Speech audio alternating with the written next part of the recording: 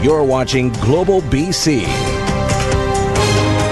This is Global News Hour at 6. Good evening and thanks for joining us tonight. We begin with breaking news. The father of a Vancouver police officer has been identified as the Canadian killed in the attack in Barcelona. Our Jeff Hastings joins us now with more on this devastating news. Jeff. That's right, Chris. We received the news from the VPD a short time ago. Ian Moore Wilson, father of Staff Sergeant Fiona Wilson, was one of 13 people killed yesterday on a busy Barcelona street. In this photo, he's with his partner of 53 years, Valerie. We have a statement from his daughter. She calls her father generous, compassionate, and adventurous. In her words, always game for a lively debate, a good book, exploring new places, and a proper-sized pint. 4 other Canadians are among the 100 or so people injured when a van was driven into a crowd of tourists. His passing, she says, leaves an immense void in a tight-knit family. She says he was desperately loved and will be dearly missed. They're thanking everyone who supported them, including Spanish first responders, those who provided urgent medical attention to Valerie. Chris? No doubt, Jeff. Thanks very much. And, of course, our thoughts go out to her family as well. We'll have much more on the manhunt and the terror investigation in Spain coming up a little bit later on the News Hour. But right now, to a traffic headache for commuters in the Tri-Cities area tonight. A crane truck hit a train overpass on Lougheed Highway in Coquitlam, creating a real mess for drivers. Our Jennifer Palma is in Coquitlam right now. And Jennifer, I understand the truck driver took off from the scene soon after the accident. Yeah, he made it a little bit challenging to find him, that's for sure. And look at what happened.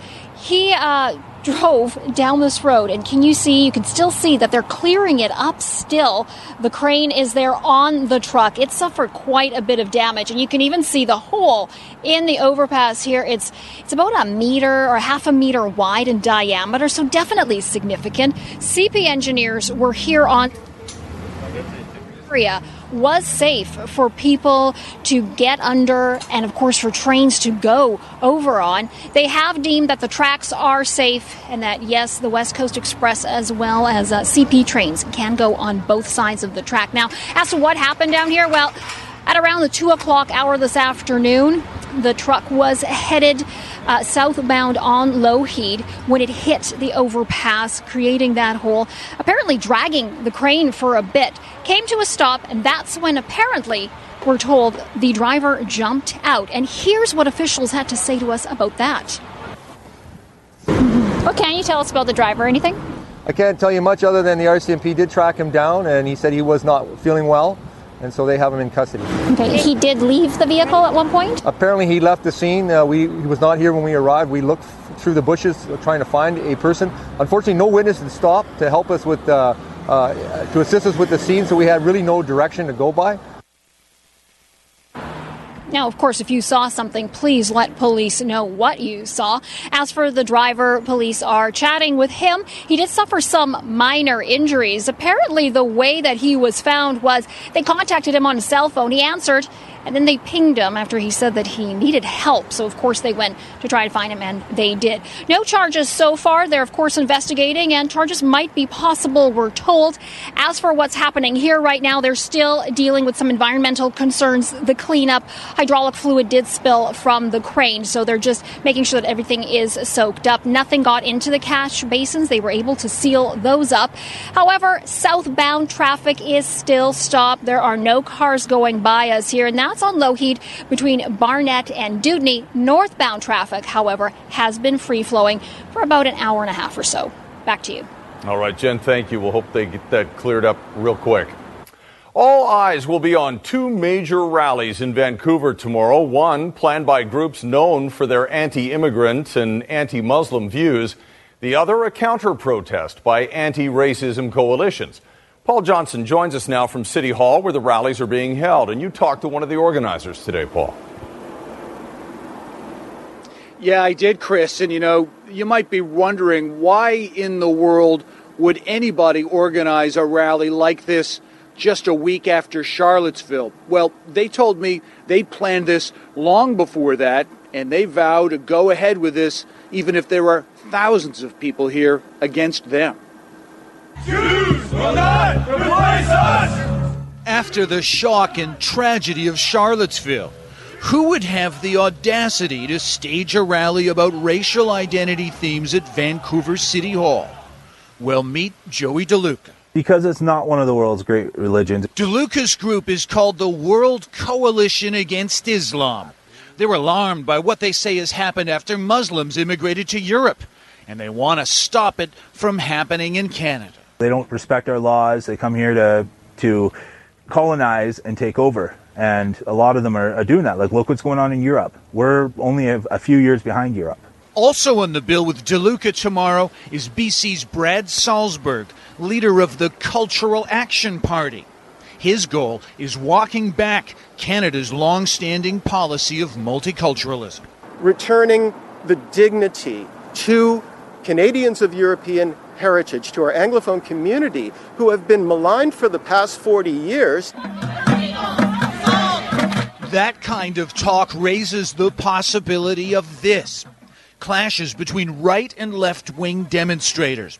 This happened in March near Gastown, and some of the same people here may be showing up tomorrow. Many others are expected after BC's biggest unions put out the call today. I think it's very important for as many people as possible to turn up and directly confront racism and bigotry and this kind of white supremacist ideology that we're seeing. As for Mr. DeLuca's alarming news about the situation in Europe, it turns out that's not from first-hand research. I personally have never been to Europe, but I've read a lot of articles online. And he's got a unique backstory for someone concerned about law and order. Convictions for cocaine and assault. It's not about, who's holier than thou. I mean, nobody's perfect. Now, in that video there that you saw of those clashes in Vancouver, the two groups that were fighting there were the Soldiers of Odin and Antifa. Antifa is a left-wing group, and members of that group were involved in the clashes in Charlottesville just last week. Now, both of those groups still maintain a presence in the Vancouver area. Will either of them turn up here tomorrow, and will there be trouble? Well, if there is, Vancouver police say they're ready for it. Chris? All right, Paul, and we'll be covering it no matter what happens down there on the weekend. Thanks very much. Well, if you'd like to brush up on Canadian laws that govern freedom of expression and hate speech, as maybe we all should in these times, log on to our website, globalnews.ca/BC.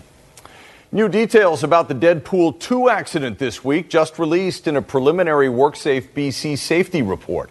40-year-old S.J. Harris died while performing a motorcycle stunt in downtown Vancouver. The report says she'd been rehearsing a stunt scene that involved driving a motorcycle out the open doors of a building, across a concrete pad, and down a ramp that had been built over 3 stairs. You can see that location in this video. She was supposed to come to a stop on the stairs landing, but during the first shooting of the scene, the stunt driver continued beyond the planned stopping spot and drove down a second ramp built over the bottom stairs and across the roadway. The motorcycle then struck the concrete sidewalk curb, and Harris was sent flying through a plate glass window of Shaw Tower. An investigation by WorkSafe BC and the coroner continues. A man has pleaded guilty in connection with a murder in Abbotsford that happened more than 2 years ago. 38-year-old Giuseppe Zecca was found suffering from a serious head wound on the night of May 10th, 2015. He died at the scene a short time later. Days later, 2 men were arrested. And now 31-year-old Shiloh Davidson has pled guilty to manslaughter. The other man, Andre Provençal, had previously pleaded guilty to assault with a weapon and uttering threats. Police in the Cariboo are also investigating 2 suspicious deaths. Officers were called to a home in Williams Lake just after 9:30 this morning, and 2 people were found deceased. The home and where the individuals were located provided evidence to support that this was suspicious in nature. And although the deaths are suspicious, the RCMP say the public have nothing to fear, and the investigation is ongoing. On the wildfire front tonight, the province extended the state of emergency until September 1st. It's the 3rd time it's been extended, and it's the longest emergency declaration in BC history. 140 fires are still burning across BC, 11 new ones sparked since yesterday. And the forecast is not great. Thunder and gusting winds are the big concern through the weekend. There are also concerns longer term, with a large portion of the firefighters set to leave the firefight in just a matter of weeks. Neetu Garcha has the details. Going back to school will be a drastic change for some students who will be hitting the books after months of hitting the flames. BC's worst wildfire season on record could worsen, but a large portion of those deployed in the fight are pulling out. Once university starts up again, we typically lose about 30 to 40% of our seasonal firefighting staff. That means over the next few weeks, hundreds out of the 1,000 BC personnel will shift from the firefight to the classroom. It's a concern for us every year, but of course this year, just given how busy it is, we want to ensure that we still have enough capacity to continue managing the situation as it is. A total of about 4,000 people, including support staff, are part of the effort. A long way from home, but we're out here to help. Officials say in September, BC will have to keep relying on help from out of province and out of country. There's lots of mutual aid agreements in place. In Eastern Canada, where this fire season has been less aggressive, for example, they're able to send firefighters out here to help, and so we're going to have the people that we need. And it's not just student firefighters to be replaced after Labor Day. We are also going to be losing about the same percentage of our dispatching staff as well. So we've reached out to the Fire Chiefs Association of BC to access some of their trained dispatchers from structural fire departments. On Vancouver Island, most of the more than 300 firefighters sent to the interior are back home. And all of a sudden you'd see 3 individual plumes. Other days it would be a literal whiteout of smoke. It's clear the situation is constantly changing, and while officials are planning for the long term, it's also about just taking it one day at a time. We're preparing for the weekend to be quite challenging, and we're moving our people and our resources around accordingly. Neetu Garcha, Global News. A family of 3 is recovering from a harrowing boat trip in Howe Sound. They were out crabbing when their boat capsized. But it was the dad's attempt to get help that made an urgent situation even more dire. Ted Chernecki has the story. They are lucky to be alive to tell their story, how a father swam against the tide to seek help for his 2 sons. It seemed like 2 waves, or maybe one big wave, came into the boat and sank the back of the boat and pulled us under in about 10 seconds. And then they were in the water for about 4 hours with life jackets on and trying several times to get the attention of passing boaters. A bunch of boats were passing by. We're trying to whistle and lure them in, but they just kept going around us. I was within 100 yards of several boats, and they did not see me waving and thrashing about in the ocean. It's a story dripping with apathy. The father eventually had to swim to shore for help. I got up on the highway, and the folks thought I was a crazy man, a wet man trying to hold them down, and I had to run for about 1 kilometer on the highway. These 2 guys on some paddleboards found us, and then 5 minutes later, search and rescue popped up, and now we're here. These guys did everything right. They wore their PFDs, they had the right equipment, and it paid off. The surface temperature is 18 degrees, so it's a lucky PFD and warm water. So Dad's the hero, and maybe next Father's Day everyone will have a little more reason to celebrate. Ted Chernecki, Global News. Chilliwack RCMP recently seized some guns and drugs during 2 separate seizures last month. Investigators searching properties near O'Byrne Road and Slessy Road on July 17th. They found more than 4,500 marijuana plants. Less than 10 days later, a loaded handgun, ammunition, cash, and drugs were found in a home near the 41,000 block of Yarrow Central Road. 2 men have been arrested. 2 people are in hospital after a head-on crash in Abbotsford this morning. A minivan collided with an SUV at the intersection of Hardenville Road and Clearbrook Road just before 9 o'clock this morning. The force of the crash sent the minivan onto the curb and into a signpost, pinning the driver's legs around the engine compartment. It took crews 30 minutes to get the man out of there. Both drivers were taken to hospital with non-life-threatening injuries.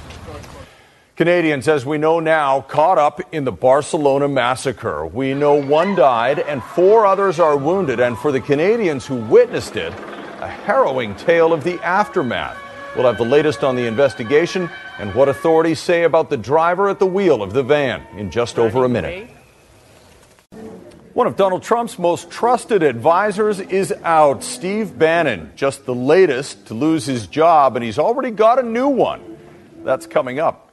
And call it a mystery novel. A bunch of cash found in a book taken out of the North Van Library. And now the search is on for the rightful owner. Details coming up. Now, more on the Barcelona terror attacks. Makeshift memorials are growing tonight in the city. Thousands showing their defiance as they gather to mourn. Meantime, across Spain, a manhunt is targeting members of a suspected terror cell with links to other attacks. Spanish investigators tonight believe the deadly van attack was the work of a terrorist network that may have had even deadlier plans. Just hours later, 70 miles away in the small beach town of Cambrils, gunshots rang out. It was another attempted vehicle assault, but when that car crashed and 5 suspects emerged with knives, police quickly shot them dead. Police say they were wearing fake explosive vests, and that could be the most revealing clue of all. Because 2 days ago, police now believe this terrorist cell's bomb factory prematurely exploded. Investigators suspect the attacker's original plan was to build a truck bomb. But with no explosives left, they went low-tech instead. What you have is a terrorist cell that's being opportunistic and realizing they have probably a limited window in time to operate. American tourist Heidi Nunes and her husband, Jared Tucker, were in Barcelona. Today, we learned Tucker was the lone American killed in the attack. His father, blindsided, still in shock. I don't know how you feel. I'm not angry necessarily. But more important, I just don't understand it. This was a tragedy. There was an emotional outpouring at the growing memorial, but also deep resolve. This is where the attack took place. The van that killed and injured so many terrified victims passed right through here. But what's amazing is that this street is even more crowded today than it was at the time of the attack. Tens of thousands of people have come here to express their sympathy, but mostly to show that they and this city refuse to be intimidated. French-American Pascal Smorag witnessed the attack. Instead of leaving, she booked herself an extra day in Barcelona. For peace, for love, and to show the people in Barcelona that we care. Another European city is on edge tonight. In Finland, police are investigating a deadly stabbing rampage.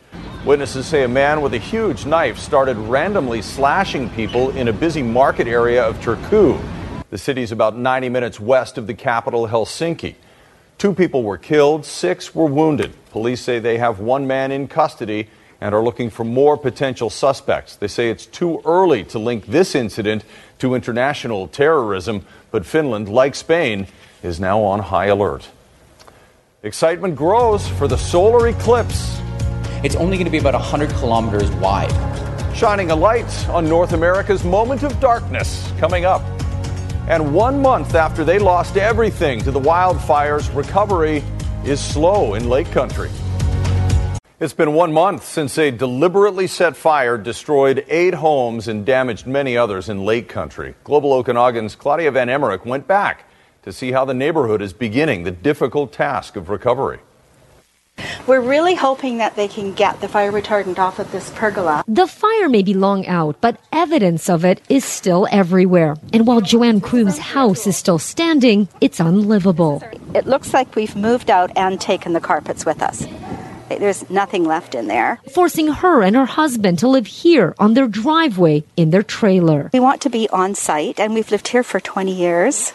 And we feel more comfortable here than anywhere else. Every day is cleanup day for us. There's still a lot of work to do to get things back in order.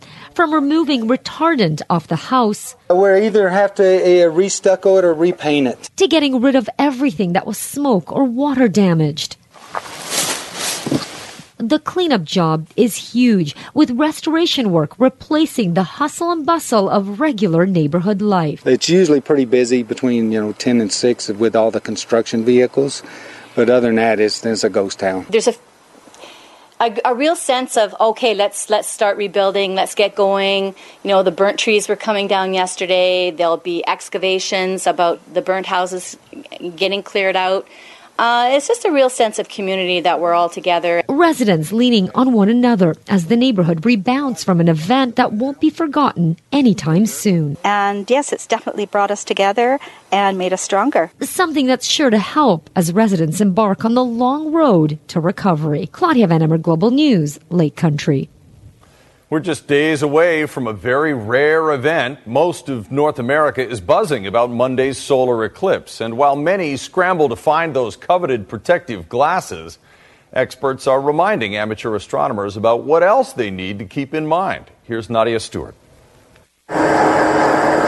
At Vancouver's observatory, preparations are underway for a once-in-a-100-year event. So it's a really exciting time where we, as all of Canada, as well as all of the United States, and really North America, has an opportunity all across the board to see the eclipse in varying degrees. At around 10:20 on Monday morning, day will turn to night for a few minutes. The closer you are to that path of totality, the more you'll see. And what makes this eclipse so special is where it can be best viewed. For the eclipse that's coming up on Monday, it's only going to be about 100 kilometers wide. So it's a very thin band, relatively speaking. Over land, just south of Portland, all the way across the southeast United States.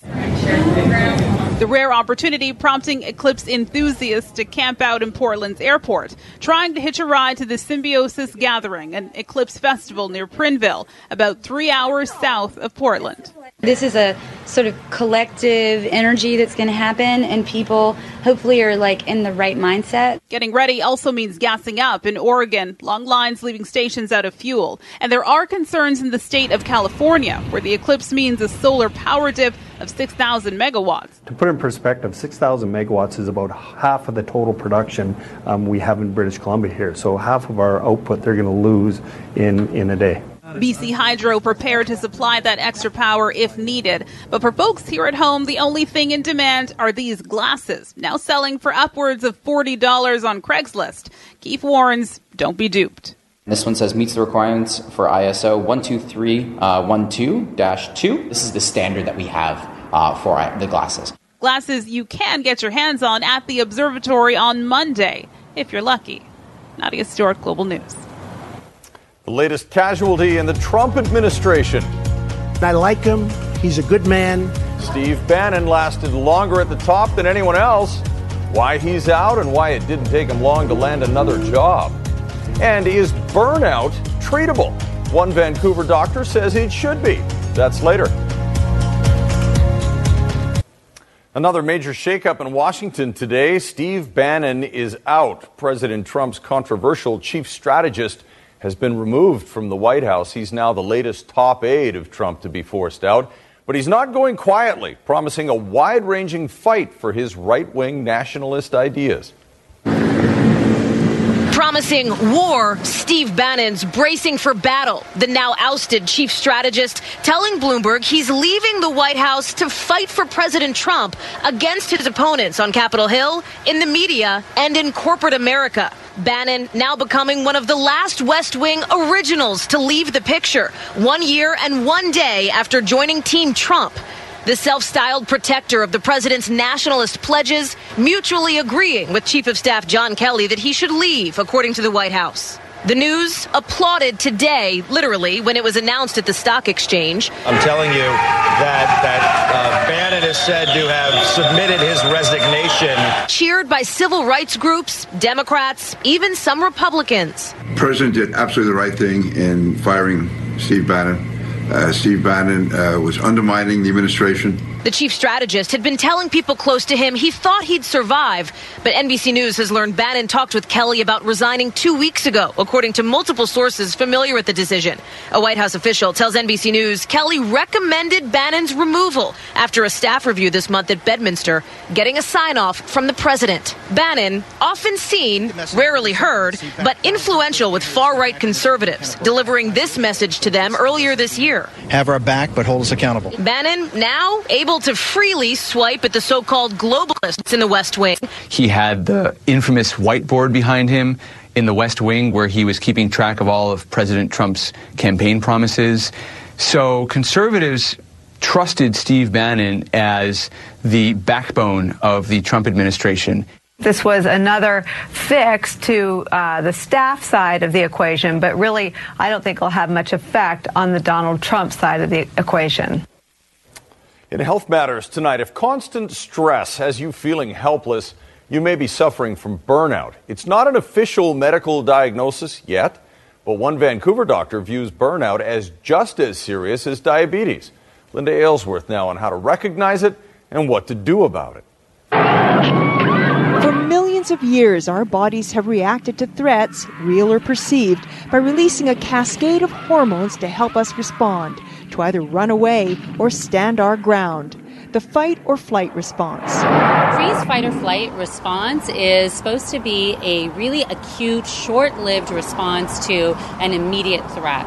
But in our world, we're constantly under stress. A recent survey finds that a quarter of working Canadians have actually quit their jobs because of unmanageable stress. Dr. Kang believes that it's time we recognize burnout as medically significant. We actually now have studies that show a reduction in gray matter of the brain, which is a part of the brain that we need for thinking and problem solving. It can lead to the making of poor decisions and medical issues like depression. Prolonged stress can also suppress the immune system, leading to any number of illnesses. But why now, more than in past generations, are we burning ourselves out? Being too busy is a symbol of importance. If you take breaks or rest, you're lazy. And there's kind of this notion that if you're not burnt out, you're not really an ambitious person.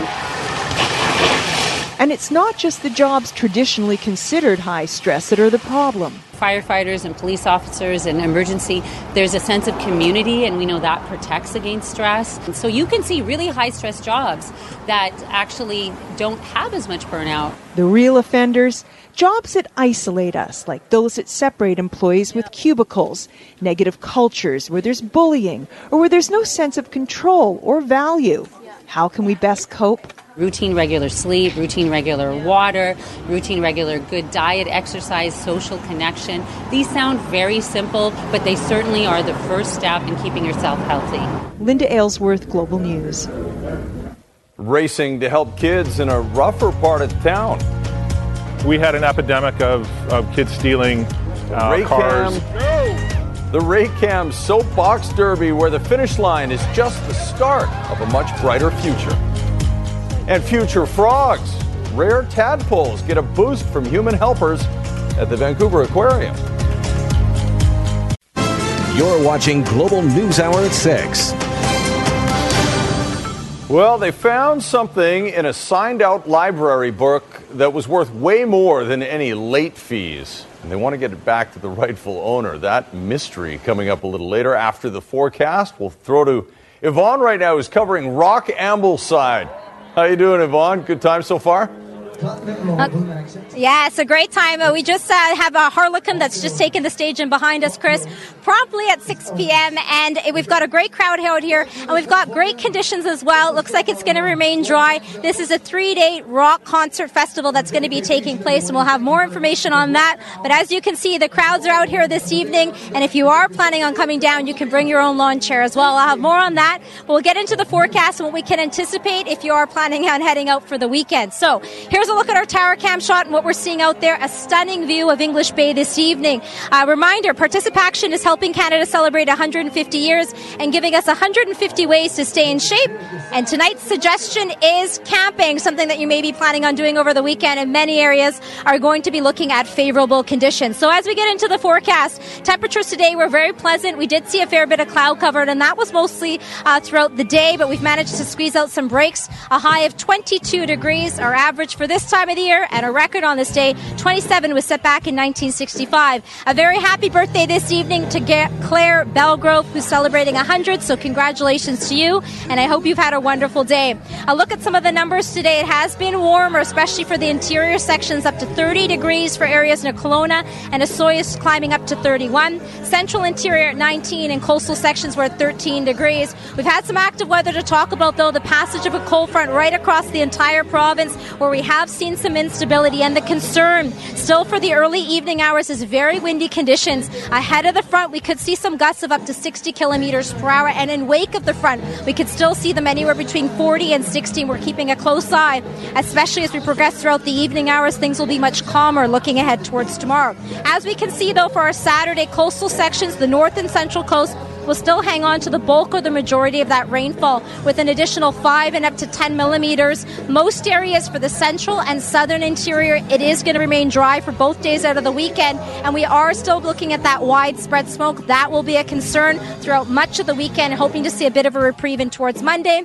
South coast, with the passage of this front, we are still seeing some cloud cover. It'll break up, though, as we get in towards the afternoon hours. Both days out of our weekend look to remain dry, but we are going to see a clearing that is on the way for our Saturday, and leading in towards our Sunday, more sunshine. It is going to bump up once again, and that will likely take us in towards our Monday, Tuesday. All right, as we had mentioned, we're down here at Rock Ambleside Park, and I'm bringing in Graham Lee. You're the GSL Group President and CEO. Tell us a little bit about the event and how it's come about.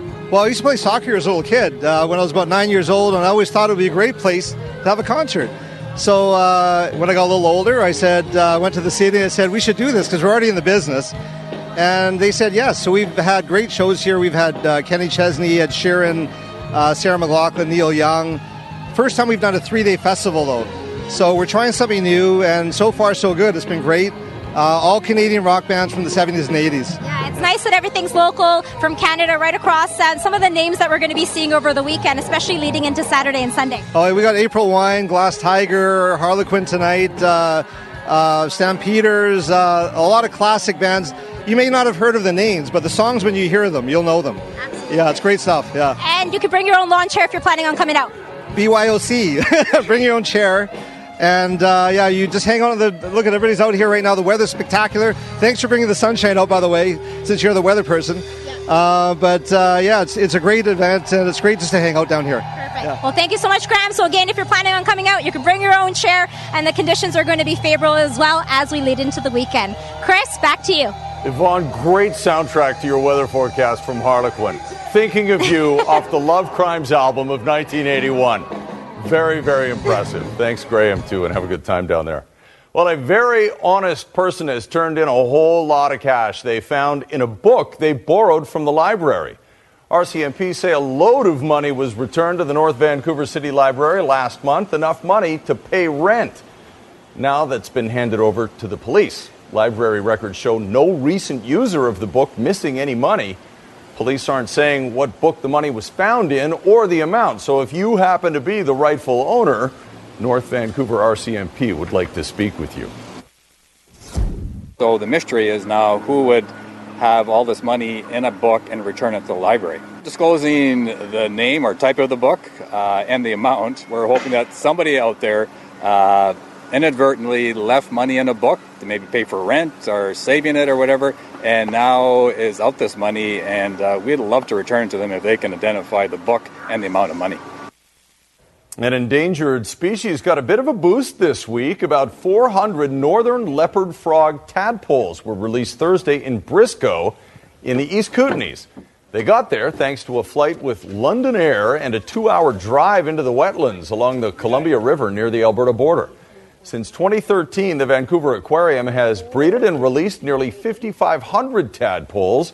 Northern leopard frogs are among the most at-risk amphibian species in the world.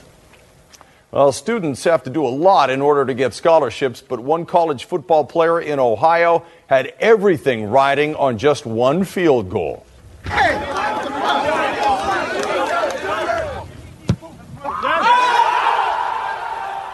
Bowling Green State teammates went crazy when Jake Suter successfully made the 53-yard field goal. That kick means he earned a full-ride scholarship for the rest of his time at the university. Last year, Suter was the team's primary kicker, making 9 of 12 field goal attempts and 35 of 38 extra points. Pretty good lead into Barry sitting in for Squire tonight. That's a pressure kick. I mean, you're kicking for your livelihood. That's like making the 3-footer to make the putt in golf. That's right. More pressure than actually making it to the weekend. Good for him. Yeah, great kick. What are you working on? Well, we got, speaking of football, little game going on there tonight at BC Place, and the Lions need a great effort to prevent getting licked by the Stamps. Opportunities for us to prove that we're a good team. Lions will have to play their best game to beat a dangerous Stamps team with so many weapons. Look forward to that and building community by building go-karts in a part of Vancouver that's seen its share of trouble. All starts tomorrow, doesn't it? Yeah, it's coming. Okay, big football game tonight. Yeah, well, this is kind of one of those gut check moments, I would think. We have those all the time here. The Lions is a big one, too. 5:59 every day. Yeah, about that. Yeah, thanks, Chris.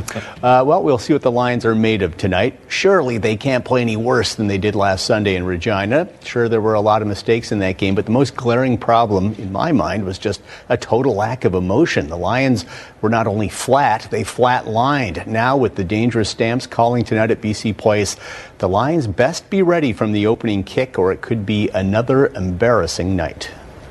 Mitchell looking again, and caught, touchdown! Running into this offensive juggernaut now is probably not the best thing for BC. The Stampeders are red hot. They've won 3 in a row, 5 of 6, and lead the CFL in points for, averaging almost 36, while giving up just 20 a game, fewest overall. We need to get prepared for the next opponent. It's going to be a tough game. Calgary's got an excellent football club, as they usually have. And, our point of view, we need to pick up our game. But it won't be easy. First thing, the Lions have to stuff the run. Jerome Messam leads the CFL in rushing touchdowns with 6 and has racked up almost 500 yards on the ground. But BC does have the best run-stop defense in the league. Calgary's a good team, and we're excited for the challenge. And you know what? I'm excited about the opportunity. It's an opportunity for us to get better. It's an opportunity for us to prove that we're a good team. And Friday night will show that. Every time we play Calgary, we have to bring it just because they're one of the top teams in the league. So we just have to make sure we play our best against them. Problem number 2, Bo Levi Mitchell. 13 touchdown passes to just 3 interceptions, fewest among starters this season. And this isn't good. Last year, in 3 games, including the Western Final, Mitchell averaged 356 yards and threw for 8 touchdowns versus BC. We have momentum. We're going to continue that momentum. We're going to go out and play great.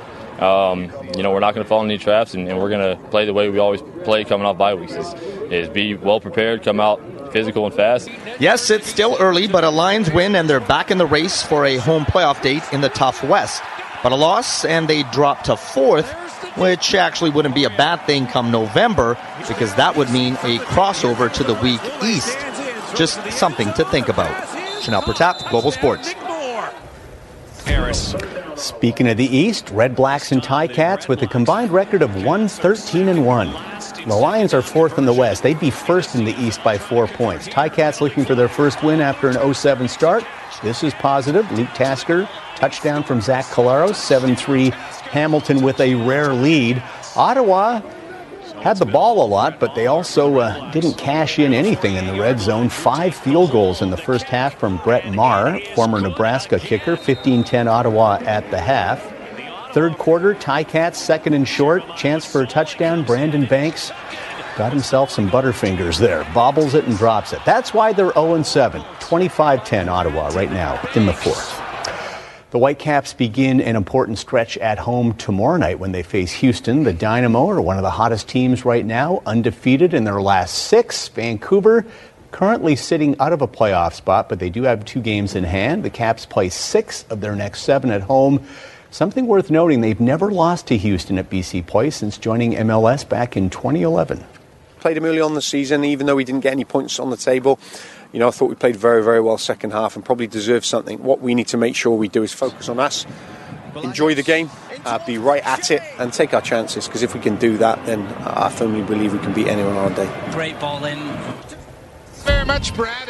Blue Jays at Wrigley Field today, taking on the Cubs. Only the second visit ever to Wrigley for the Jays in their 40-year history. Didn't go well. 3-1 Cubs in the 5th. Anthony Rizzo with the base hit off Jay Happ scores a pair.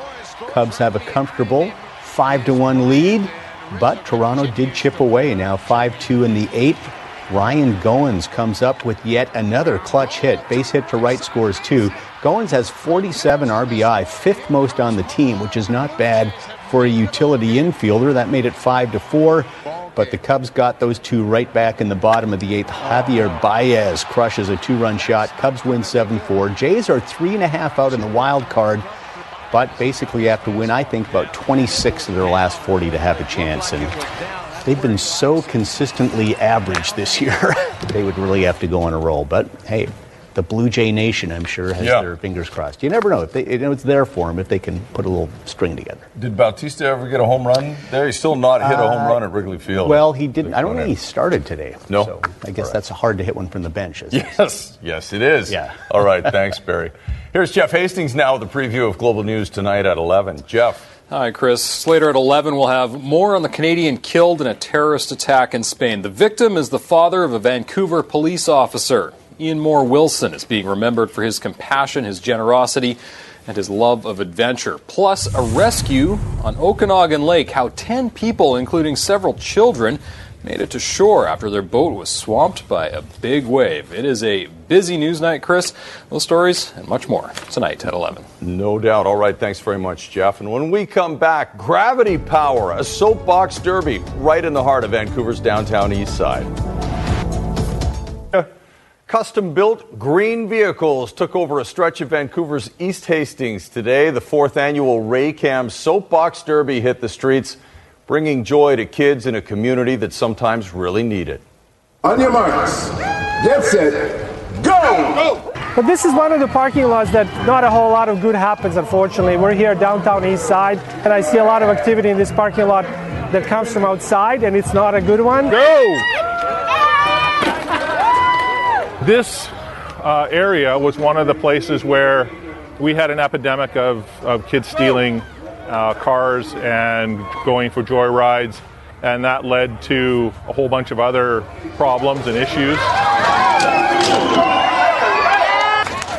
These soapboxes were built in NASCAR's program, so our youth are here. They're part of this, building these soapboxes, and they'll earn skills such as welding, metal fab, painting, and it's about trades, it's about opportunities, and we enjoy seeing our young people step up and shine. I'm telling you. Well, this is how you build community, and this is how you build resilience for the youth so that they can go on and live prosperous lives and have careers and learn skills that lead to more positive things.